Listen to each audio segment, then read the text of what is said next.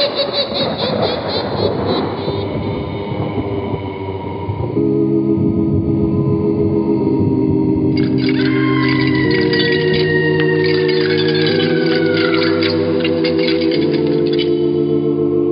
Mysterious Old Radio Listening Society podcast.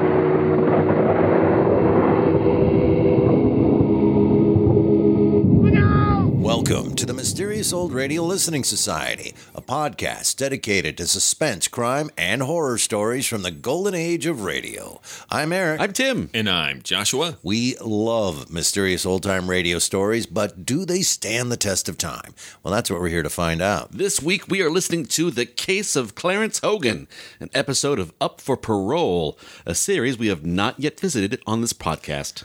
Up for Parole ran on CBS for a little less than a year in 1950, and episodes are based on true stories of prisoners who were, as the title says, up for parole.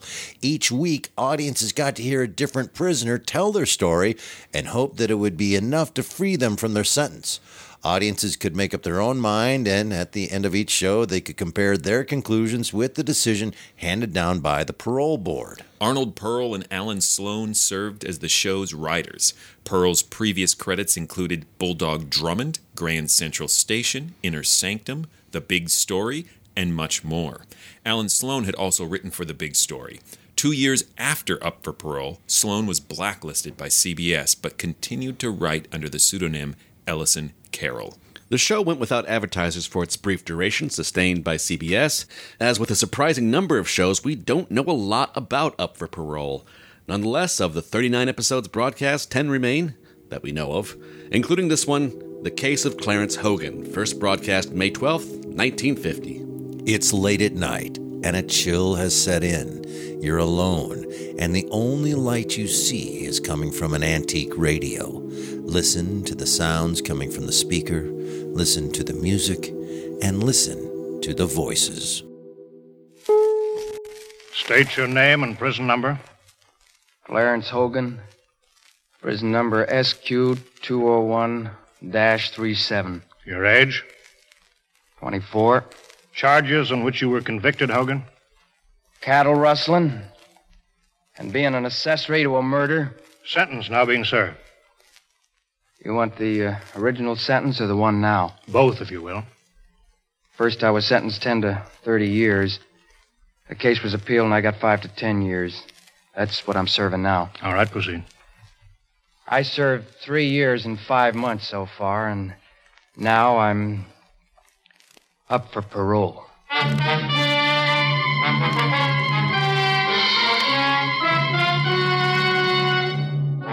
Up for Parole. Tonight, another in the exciting crime series based on authentic cases actually heard by the parole boards in our state prisons, reenacted here for the first time. And now, Harry Marvel. You are about to sit in judgment on another human being's freedom, to decide whether he shall become your neighbor, your employee, perhaps your friend, or whether he shall remain where you, society, have put him, behind prison bars. For that human being is a social offender, a criminal, now up for parole.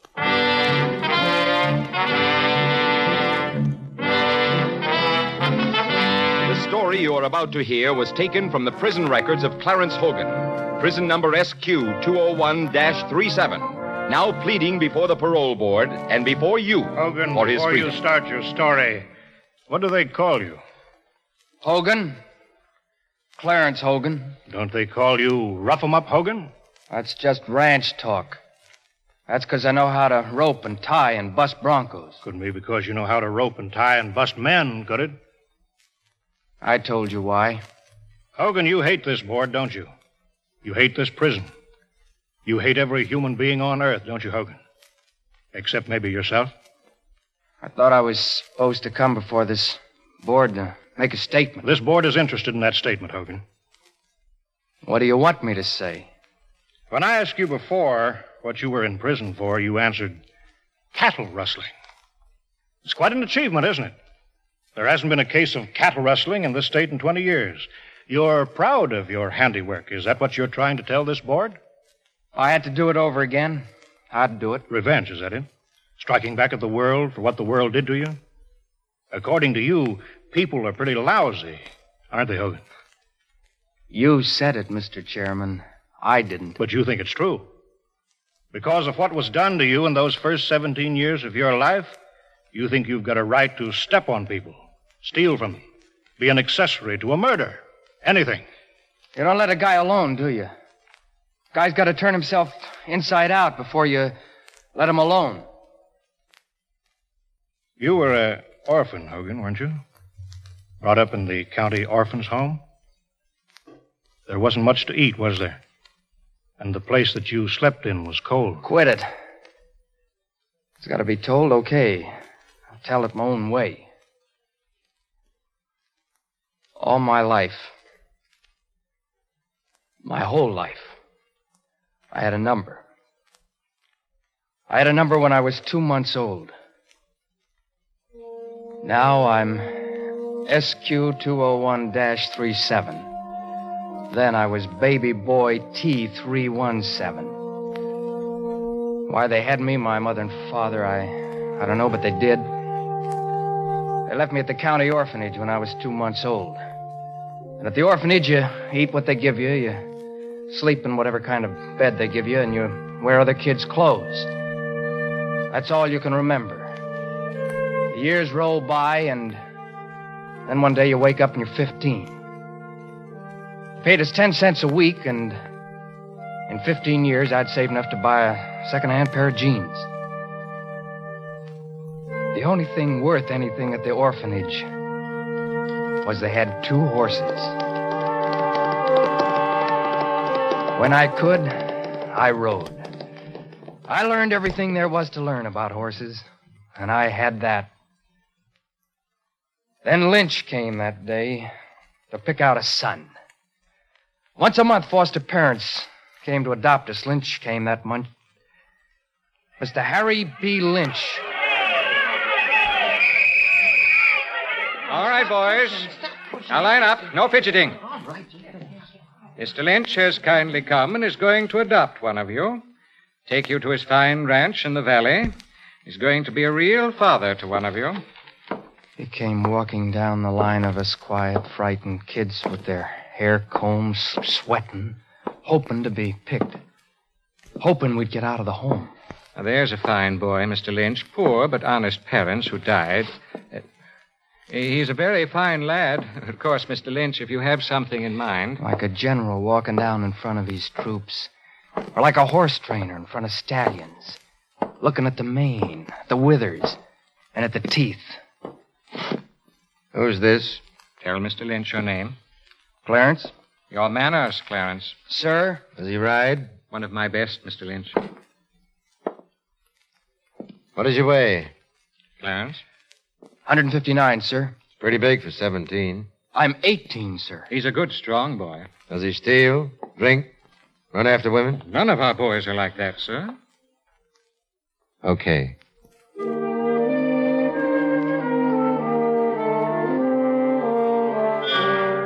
I found out pretty quick how it all worked. The county paid foster fathers $12 a month to take us off the county rolls. For that $12, we belonged to Harry B. Lynch. There were 5 of us, and we were his sons, all from the orphanage. The bunkhouse where we slept was the orphanage all over again. 5 beds in a room big enough for 2. The same smell, the same handouts, the same cast-offs, but with a difference. One of my brothers, a kid named Jerry, let me in on it in the bunkhouse. Did you get the speech yet? What speech? Didn't the old man give you the speech when he brought you over? Well, he didn't say a word to me the whole way over. He just sat in the car driving. He's saving it. Look, I've been 18 years in that orphanage. This don't bother me. Nothing bothers me. This is good. Yeah, that's what I thought. I'm here 2 years now. I lost 21 pounds. It's your own place. You work, don't you? You got your own time and no bed checking at night. He didn't make the speech to you, all right. Outside, Jerry. Yes, sir, Mr. Clinton. Hogan, I like my boys to stand up when I walk into the room. I'm sorry, sir. All right, stand up now. Yes, sir. There's 200 head of cattle on this ranch and 40 milk cows. There's a lot of land and a lot of fences. And I want them just so. I want everything just so. You'll get up at 4 and report to milking detail. Then you'll ride the range till 7 on fences. Then chow. The morning and afternoons we'll be watching the herd, helping out with the broncos if you can. You'll learn it. Evening chow is 5 o'clock. Bed is 8. You didn't say about lunch, Mr. Lynch. My hands work on 2 meals a day. I'm not getting $1 million from the county to take care of you. You know that. One more thing. No drinking, no swearing, no gambling. And as you've already heard, I'm sure, from these other no-good loafers around here, you'll address my daughter as ma'am. You'll only answer when spoken to. By her. I didn't know you had a daughter, sir. Don't you lie to me. That's all this bunkhouse talks about. Letty. Honestly, I didn't said even you'll know... talk to her only when spoken to. If we understand each other, Hogan, there'll be no trouble. Now get out on the ranch. We lost a half hour already. See the foreman.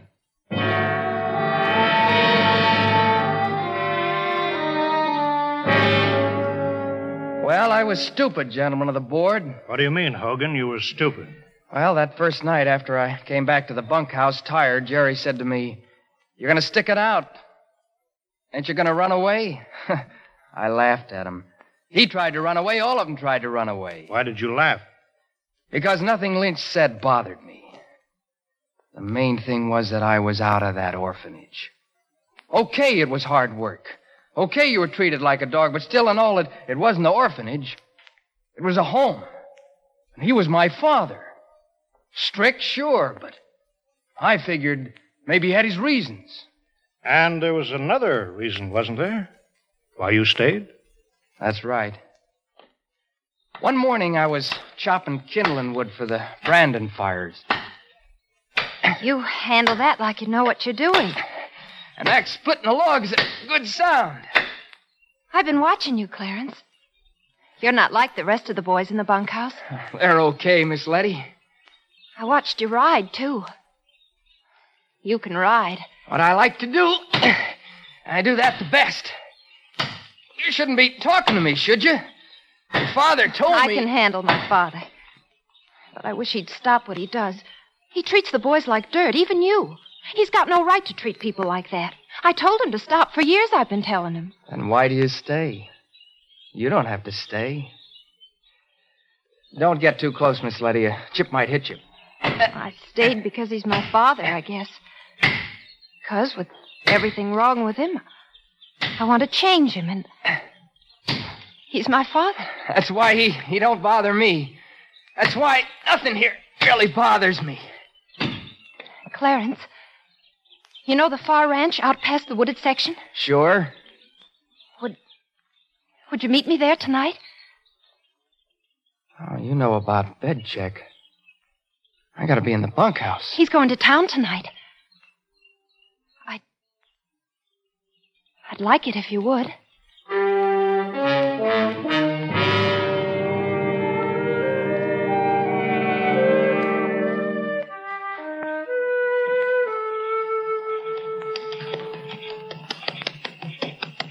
Over here, Clarence.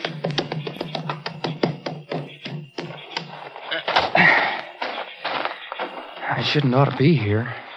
A night like this? Even out here, you don't see nights like this too often. That's what I was trying to tell you before. The work don't matter. You can ride. You can breathe. You can feel you're somebody, not a number. You're a funny kid. You're a pretty funny kid yourself. What are your plans, Clarence? I don't know. Make something out of things. Get a piece of land and a few head of cattle. Horses. Not a lot, but... That sound crazy? No. No, that sounds Do you hear that? That's his horse. Get out of here, Clarence. Get on your horse and beat it. I'm not going anywhere. I did it. I'll face it. I won't let you. You didn't see me if he asked you.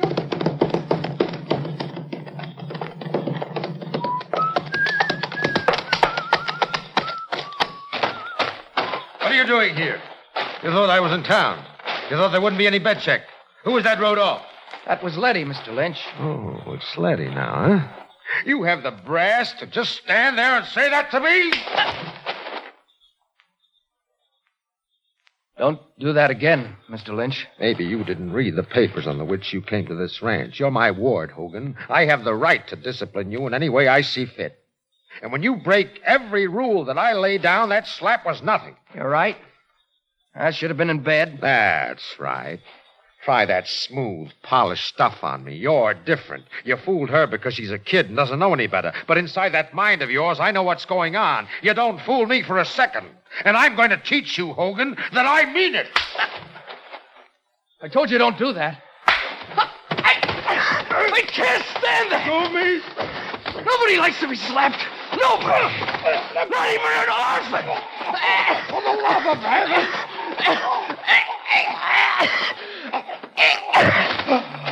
I could kill you, Mr. Lynch. Easy as that. But I don't want to.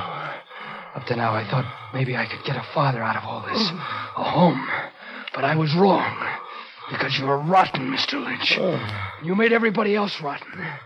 So I ain't gonna kill you. Not now or never. Get out of here.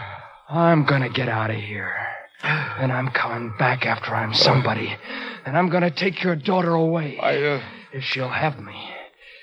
You're so rotten, Mr. Lynch, that if I stayed here with you, I'd get rotten too. Then there's no telling what I'd do. So I'm clearing out. But you ain't seen the last of me.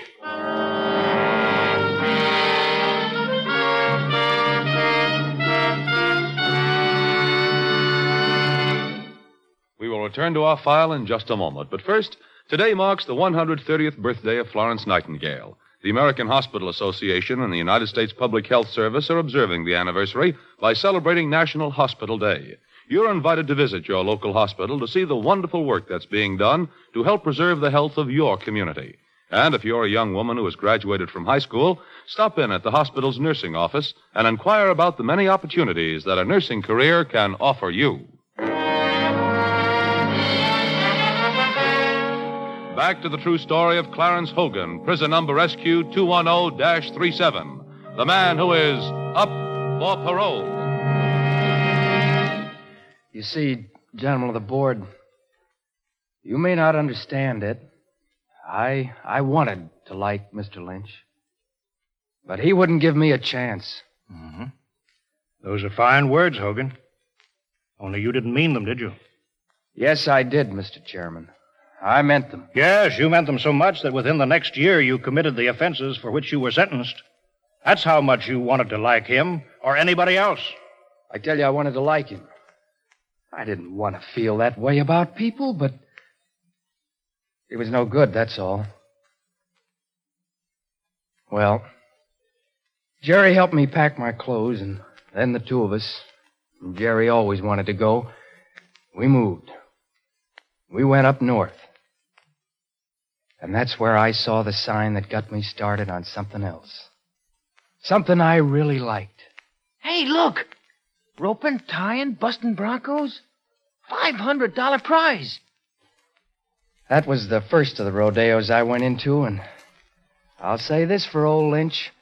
Whatever else he did, he made me learn how to ride. Ladies and gentlemen, the main event, the grand prize winner, $500 cash award, the Grass Valley Roundup, Clarence Rough 'em Up Hogan.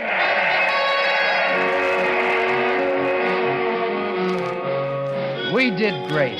California, Arizona, New Mexico, Wyoming. Riding, tying, busting, roping. I got famous. Kind of.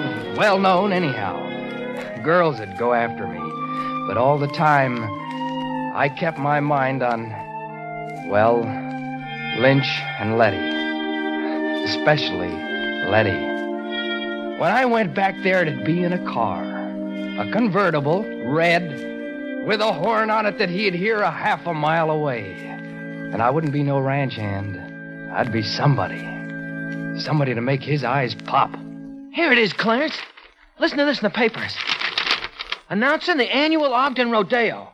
Special prize, the Walt Petrie Award for Best All-Around Rider in the show. Guess how much? Come on, Jerry, how much? $7,500. Let's see if we can get that $7,500.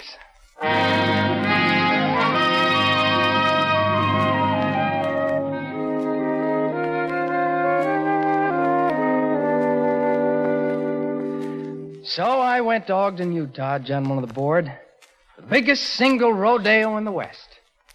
Everybody was there. And you won it. That's right.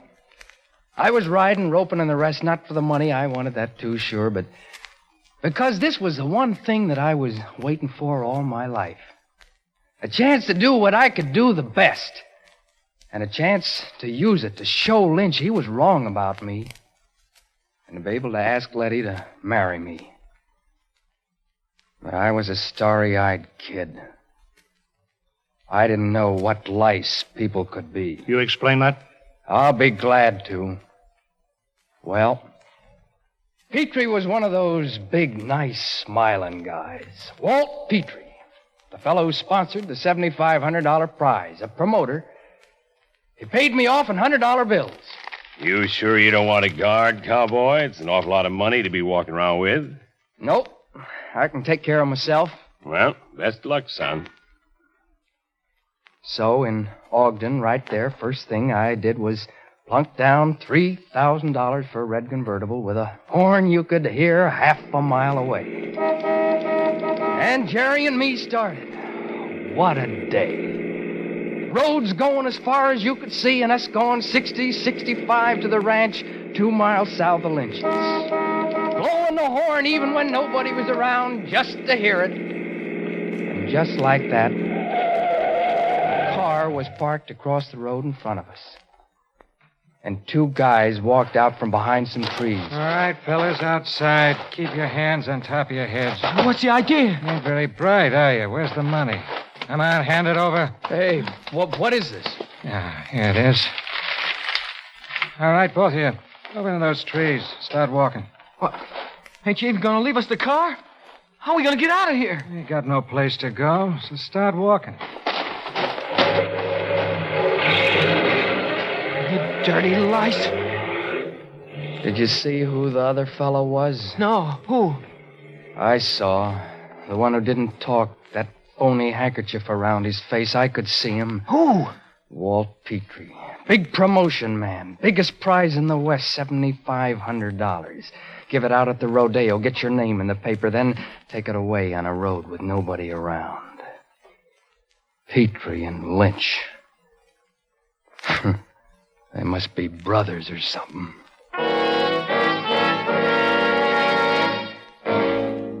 And, Hogan, that was the time that you decided to start your revenge, wasn't it? All I wanted was to get my money back, and I didn't care how. So you found out that Petrie had a ranch, 3,000 head of cattle. And you got a job on a ranch nearby his. That's right. And if it hadn't have been for what happened, I'd have got it all back, too. Just exactly what did happen? The ranch where we worked was a little place, not too much to do. And there was a van on it, the kind they transport cattle in. And every night, me and Jerry, every night around 9:10, we'd go out where Petrie's herd was, back up the van, and shoot 2-3 cows in it. 2 or 3 of Mr. Petrie's best white-faced cows. They were bringing 600 a head. I figured to take 13 head, just what he stole from me. We got about 8 head. And then one night... Okay there, girlie. Come on. Right up the gangplank. Let's go. Clarence. Stay right where you are, both of you. Well, in this day and age, cattle rustling, huh? I don't think taking back what belongs to me is cattle rustling, Petrie. I heard your story, Hogan. Tough how after you won the prize, somebody stuck you up, took it away from you. I'll show you. Jerry, I got the gun. You shot him. I don't think he's dead. And I'm going to kill him.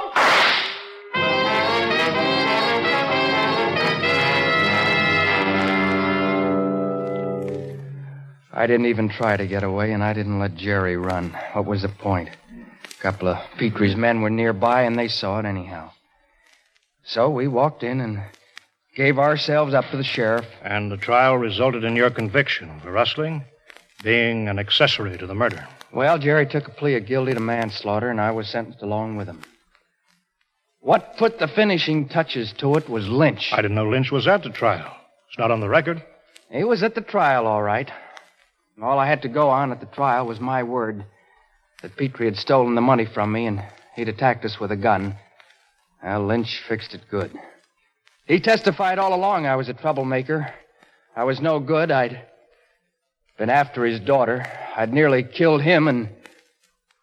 Well, the judge gave me 10 to 30 years.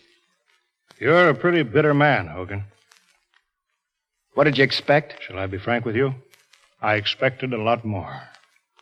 You told this board when you first came before it that you want nothing from anybody. That you make your own way in the world. That people are rotten and selfish.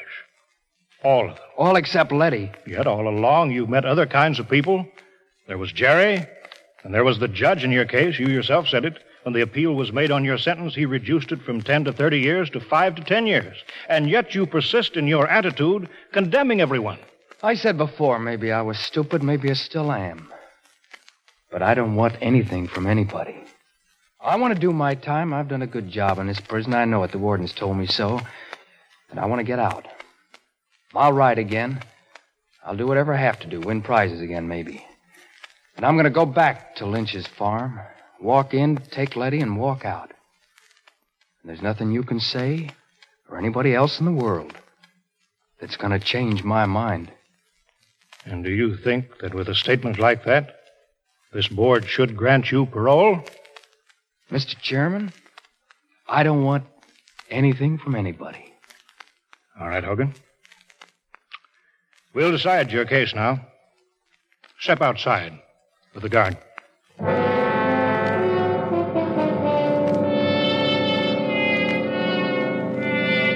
While Clarence Hogan waits and the parole board reviews his story, you too have a decision to make. In a moment, you can compare your decision with that of the actual parole board before which he appeared.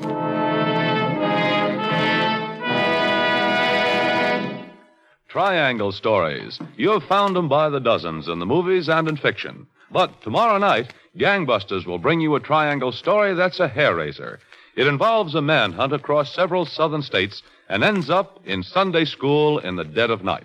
The drama will be narrated by Tennessee's Commissioner of Safety and is called The Case of the Vicious Triangle. Be listening when Gangbusters brings you this exciting tale this Saturday on most of these same CBS stations.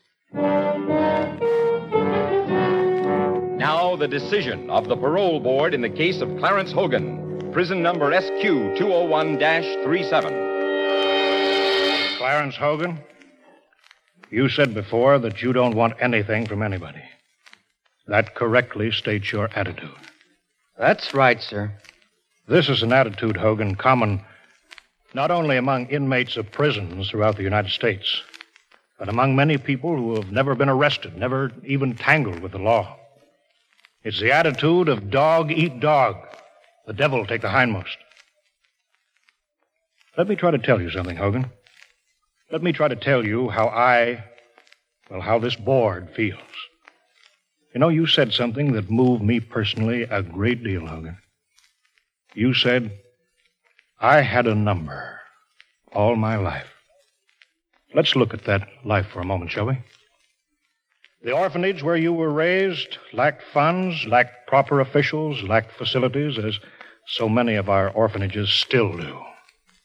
And here again, what basis was there for you to learn that the give and take among humans is what distinguishes this society from animals? Lynch, a cruel, selfish, unenlightened man. Petrie, a man who lived the jungle code and died by that same code. These were the influences that shaped you. This was our contribution to the making of Clarence Hogan. For the way we see it, it isn't you alone who were indicted and convicted and sentenced, but us too. The people who made you as you are today. And what are you, Hogan? Do you know? What do you mean? You're a man with enormous ability, with enormous drives which are worthy, and they're decent. You know, it goes to show you how much a human being can take and still not be thoroughly corrupted. Of course, what you did was wrong, the rustling, your part in the shooting of Petrie, but you know, it hasn't made you rotten. And what saved you all along was the fact that you met decency now and then. From Jerry and from Letty. And I certainly hope that you can add to that small list of decent people in your life this board. I'd like to believe what you just said. You can, Hogan. Because speaking for this board, I can now say to you, parole granted. Next case.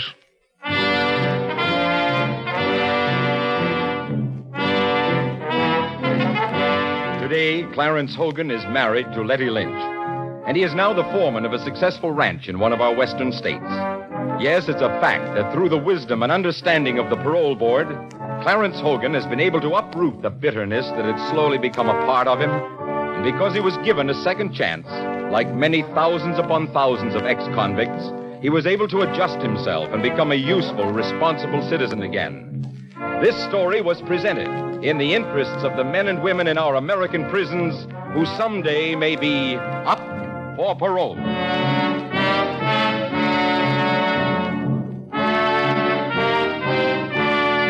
You have been listening to Up for Parole with Cliff Carpenter as Clarence Hogan, written by Arnold Pearl, produced and directed by Mitchell Grayson, researched by Wally Gould.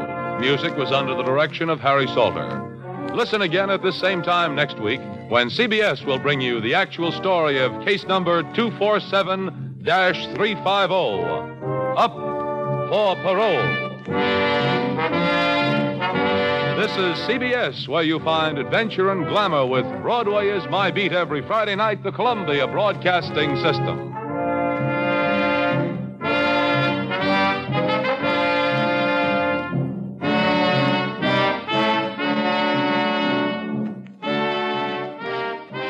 That was Up for Parole and The Case of Clarence Hogan here on the Mysterious Old Radio Listening Society podcast. Once again, I'm Eric. I'm Tim. And I'm Joshua. Where the hell did this come from? I have no idea what this is until this was sent to me by you, Tim. Never even heard of it.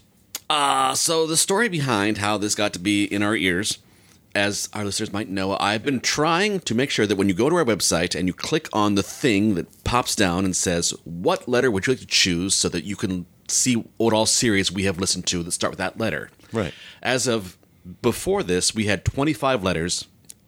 Now we have a show that starts with U. Nice. So I've been scrounging around trying to find what shows start with the letter U. There are some really interesting ones that are 15 minutes long that we might revisit some later point when we do some looser structure that allows for 15 minutes. But otherwise, it was kind of between this and Unit 99. Well, you just caught me again. I've never even heard of Unit 99. As far as I know, it is True Tales of Sacramento Police. Wow. Which I thought, if I want to listen to Dragnet, I'll listen to Dragnet. Right, good point. How did you even find this, though? Like, just typing in shows that start with the U? Like, how do you even... It's like trying to find lists of, like, what are all the radio shows? Okay. Yeah, Old Time Radio Researchers Library has a great alphabetical listing of old-time radio shows. I thought this was going to be also sort of a similar True Tales of Police kind of story. I wasn't that excited about it. And then I started listening to them and thought, this is very different than I thought it was going to be. I was really disappointed that it wasn't actually listener votes. We get to decide. That there was an audience there. And, well, give them 10 more years. Take away a finger. Let's turn it to the take away a finger. And it's not one of the options, sir. What kind of parole board is this? Yeah, from the description of it, my immediate reaction was, this is going to suck. This is not great. This is not I'm not sure this is going to work. Do you approach each radio show like you're about to enter a relationship? I am I'm not sure if this is going to work out. You know, I've really given it my best, but... I am a Norwegian Lutheran. That's how I approach everything, because the way of the how does the Mandalorian say? This is the way. For the Norwegian Lutherans, this is the way. This is the way. The idea is, it's the old saying: eat a bullfrog first thing in the morning. Nothing worse can happen to you the rest of the day. If you expect the worst, it's not a saying. Yes, it is. It's an act of masochism. If you expect the worst, then it's nothing but joy. Yep, I agree with you there. So getting it out at the top, when it was all said and done, I really enjoyed that a lot. Everything about it. I had a really great time. Even that break where I participated. I usually don't. Like, whatever, just get done with it. I participated and went, what would I do? And I went through the whole thing, and I came up with my choice of paroling him or not. I thought it was great. I was surprised. I mean, the structure is kind of what's on the tin, but it's really effective. Right. I have to agree. I had low expectations going into it. I thought it would be a little cheesier and more manipulative than it turned out being. It sounded a lot like Dragnet to me. I think this was very much made with Dragnet in mind and felt to me a little like a Dragnet antidote, like the flip side of the very strict law and order notions put forth by Dragnet. And maybe other episodes are much harder than this, but the episode you chose, Tim, I thought was really interesting for that forgiveness and that societal culpability that is preached at the end. Yeah. I think that there was a lot of layers to this that were really cool. It's easy to judge people at first until you hear their whole story, because that's how this starts. The guy says stuff at the top, and your first reaction, at least mine, was, yeah, no, I wouldn't parole him. He sounds like a jerk. And he sounds like, don't help me out any. Yeah, okay, we won't. Not only that, I think everybody sucks, and I hate everybody, and I don't regret what I did. So they set us up really well to be like, yeah, I'll take it a step further. Not only that, then I think his name is Wendell Holmes is the name of the actor who played the parole board guy, who I love. He's in basically every episode of X-1 practically in the 1950s. I just love that voice because he can be very kind in a paternal way and very hard in a paternal way, and he uses both those strengths in here. But to your point about like, I don't need help from anybody, and it kind of sours you on him at the top, he comes in at the end and basically convicts everybody like, yeah, guess what? I know so many people with that exact same attitude who've never been anywhere near a prison or committed any crime, and we're judging you for having that attitude simply because you got caught. He doesn't say that, but he lets the listener know that you wouldn't feel this way if you were just talking to some go-getter in a business suit. He turns that idea of, I don't need anybody, I'll take care of myself, into a virtue. This is a positive way to live. You should be. Yeah, or at the very least, that's not a fault. Right. Or it doesn't have to be. He does admit that in his case, he let that become a fault. Sure. And he's not recognizing who helped him along the way. But I just think it's well written to sort of make you as the listener think about what your preconceived notions were throughout the entire drama. And that was more sophisticated than I expected from Up for Parole. Yeah. You decide. 1950. Their freedom is in your hands. Yeah. It stands the test of time because we're still fighting that concept of getting snippets of people and making judgments of them and who they are. And until we find out exactly how they live, exactly what their predicaments are, what their experiences are, then you can start to have empathy, right? And then you can say, oh, okay. It's just really fascinating. It also starts with that interesting detail of what's your sentence? Like, well, the first sentence I got was this much, and then I got another sentence was much reduced. And it takes a long time to figure out, like, how did that happen? What was that about? I've listened to one other episode of this series. Same structure, but very different sort of person talking, very different sort of story. I'd be very curious to hear more. I don't know if it always comes back, paroled or not. It would seem like the show would be dumb if it was predictable. Yeah, I would assume they were always. But I jumped on this one just because the description said cattle rustling. Right. Yeah, and I love the story acknowledges that it's been 20 years since anyone is arrested for cattle wrestling. So it makes for a nice hook because even if you weren't really that concerned about the human drama here, you're like, I want to find out how this guy ended up cattle wrestling in 1950. Are you saying wrestling? cattle rustling? Rustling. Okay, good. Because it's sounding No, like, people still wrestle cattle all Sure. the time. That's pretty illegal. Yeah. That's a whole thing I want to That's check half out. of YouTube is just people wrestling cattle, right? I don't know. I want that podcast. I'm going to be honest here and vulnerable and say I found that last speech of his really moving. Mm-hmm. I did too. And it might be, as Eric alluded to, a little the moment we live in, where we are all judgment, no forgiveness. Yep. Culturally, we're at a height of that. Yeah. And what particularly almost brought a tear to my eye was that moment, and it's expertly delivered, is, you know what you are? You're a man with enormous ability. And that idea. Like, no one has ever said that to him. And at that moment, you felt that. I mean, like, no one ever says that to us, right? We're all... Yes. Right, yeah. But that wouldn't have the power it had if we hadn't been through this guy's whole dramatic life. Yeah. Mm-hmm. Going and shooting that guy's cattle, cruel. Stealing. He shot him. Yeah, he shot cows. I thought he was loading them into trucks and stealing them. No, that was the whole thing, is that he figured the amount of money he lost, the $7,500 he lost, was equivalent to 13 cattle. So he was going every night and getting about 3 a night, and then they got up to 8 before they got caught. And loading them into a van and drive out. There were gunshots. No, they were for sure. It was shooting. Hopefully, Eric and I didn't hear this wrong. They were shooting cattle dead, and that's why they got caught, because they were out now looking for who was shooting their 3 cattle a night. I would swear he was stealing cattle, selling them for $600 a pop. Where was the gunshot sound I from? thought it was just pure revenge, just taking money out of his pocket. Maybe so. We don't know who's wrong, but no, I know who's right. But I do know this. It's not pronounced Rodeo. Okay. You open the door. Here we go. You ready? So, Rodeo comes up, and I'm going, oh, they're saying Rodeo. That's so weird. It's rodeo. Wait a minute. Why are they pronouncing it? Hang with me on this. Because it's closer to the original Spanish. Well, I'm wondering this. Why are they pronouncing it like Copeland's masterpiece, classical, Copeland's Rodeo, right? Mm-hmm.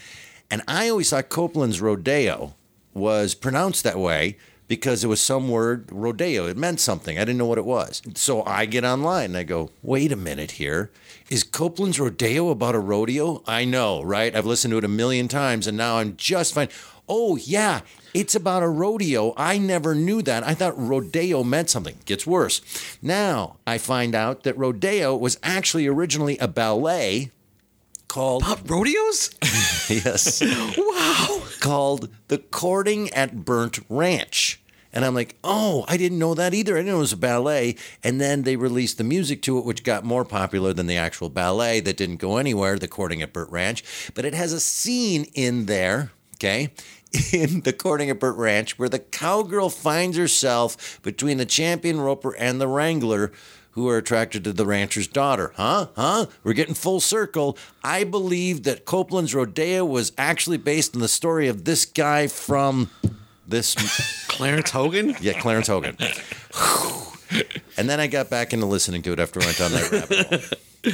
Now I listen to the music and I go, I'm an idiot. Of course it's about a rodeo. But that was a accepted pronunciation of rodeo. And some I just found southern out. rodeos still call themselves rodeos? Yep. Okay, so I didn't know. Imagine how many times I've listened to Copeland's Rodeo thinking, oh, it's some kind of fancy word for, and like, I love it. Mm-hmm. But it's just a rodeo. Now you're just... Now I'm not... So it could be more respectful to say rodeo clown. But now I feel like an idiot. I'm missing the gunshots. I'm missing how to pronounce rodeo. Now I'm paranoid that we're utterly wrong because yours makes way more sense. No, but I swear I went back and listened. I'm like, is he shooting cattle? He's shooting cattle. Okay, you can choose whether to edit this out or not, but I have a cattle shooting story. Billy Martin, the manager of the Yankees, and a couple of other ball players whose names I can't remember in the story, went to a farmer's land to ask if they could hunt on his land. And they got out of the car, and Billy Martin walked up to the house tour. The other guys, I think Boog Powell was the other one. They stayed in. I think he's just making up his names. They mean nothing to me. It's funnier because Billy Martin's a crazy angry man, right?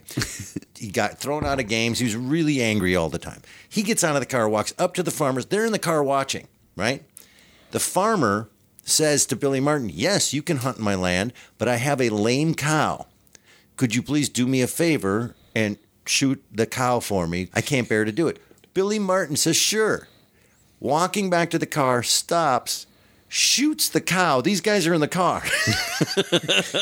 Shoots the cow, and then decides to have fun, runs to the car, jumps in and goes, go, go, go. That SOB said no.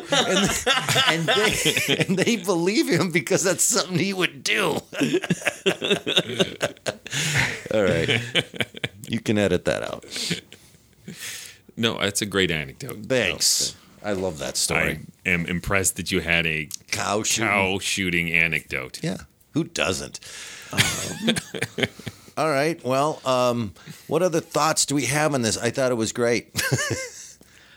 I totally thought this was just checking the box of now I have a show that starts with you. And I really am interested to listen to more of the series. Well, at least 9 more. I was surprised at how complex a portrayal this was of this guy's life, honestly, because it started at the orphanage, and as much as I was enjoying the performances, I went, oh, here we go. It's going to be an over-the-top sort of sob story. Not to say that growing up in an orphanage isn't difficult. We just lost all our orphan listeners. But you know what I mean? I thought it was going to be a saccharine story. Yes. But as it develops, it gets more and more, I think, psychologically complex and real. For example, when he gets there and he's basically bought, he's purchased to work on this ranch, and the other kids hate it, but he's just happy to have a purpose. Yeah. And even when the rancher's daughter is like, I don't like the way my father treats people, he even admits, well, yeah, he's strict, but maybe he has a reason for it. Right. He's my father.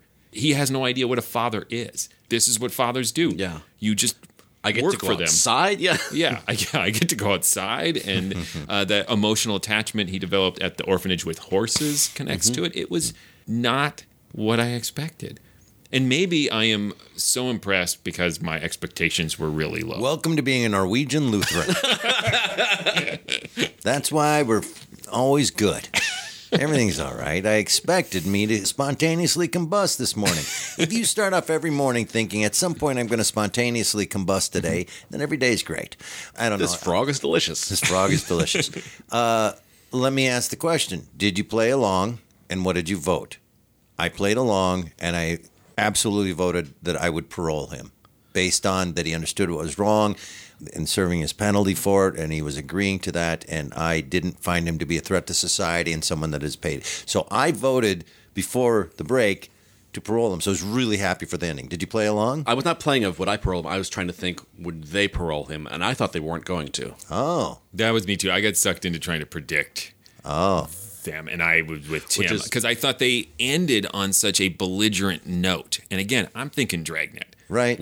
Joe Friday would have hauled his ass to jail, and that would be that. The reason I didn't do it that way, trying to predict the radio show and playing along, is because at the top, they actually say, I'm going to paraphrase it, but they say, so you get to decide, would you want this guy living next to you? Yeah. They say that, and I went, all right, I'm in.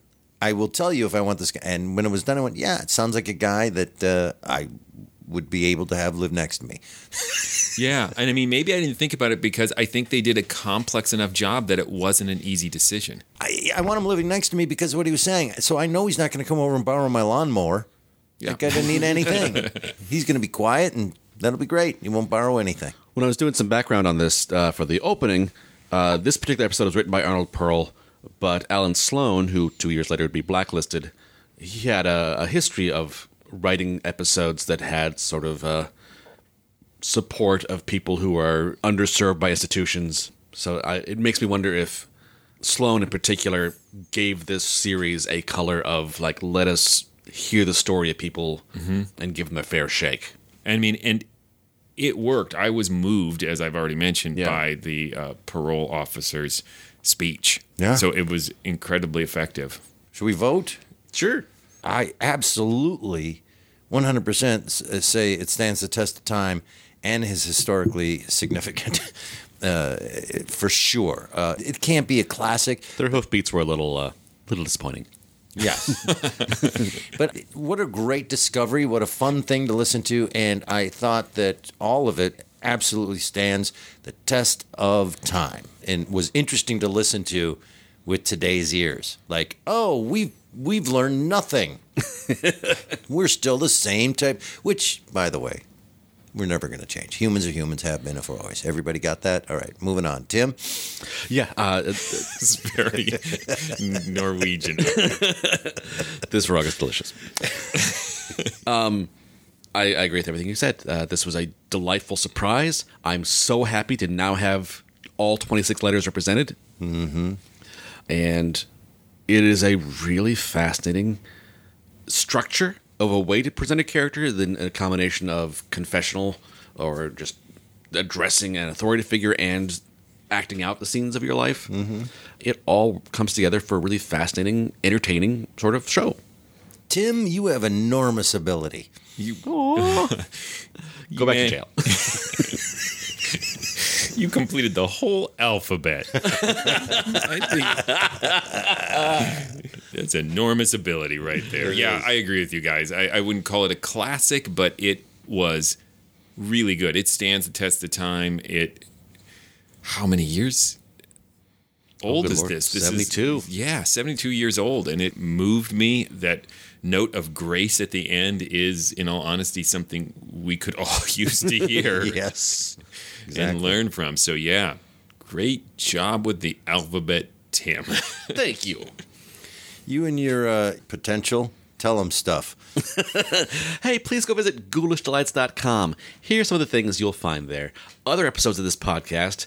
Every letter of the alphabet has a series attached to it. I'm so excited. I'm so pleased. But now we need more letters in our alphabets for me to pursue.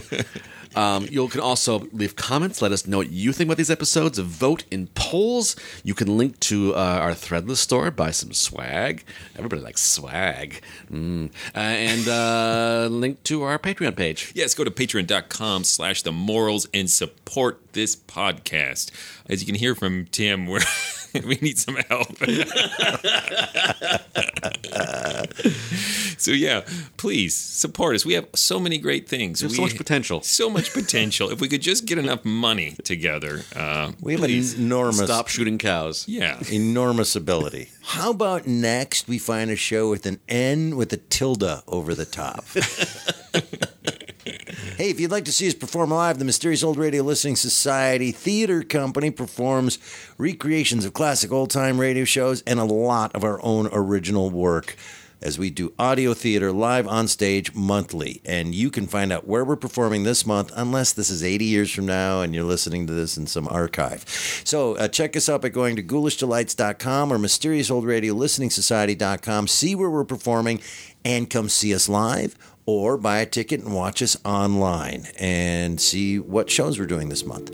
All right, what are we doing next? Next, we will be listening to Kaleidoscope from one of 4 series. I haven't decided yet. It is sort of the sci-fi version of The Signalman. So maybe Kaleidoscope from Dimension X or Suspense or Bradbury 13 or... A little bit of all of them. All of them melded together. So tune in and find out which one I choose. Until then... Look out! Just exactly what did happen? The ranch where we worked was a little place, not too much to do. And there was a van on it, the kind they transport cattle in. And every night, me and Jerry, every night around 9:10, we'd go out where Petrie's herd was, back up the van, and shoe 2-3 cows in it. Shoe the cattle, not shoot them. Shoe the cattle, as in shoe them into the van. I'm an idiot.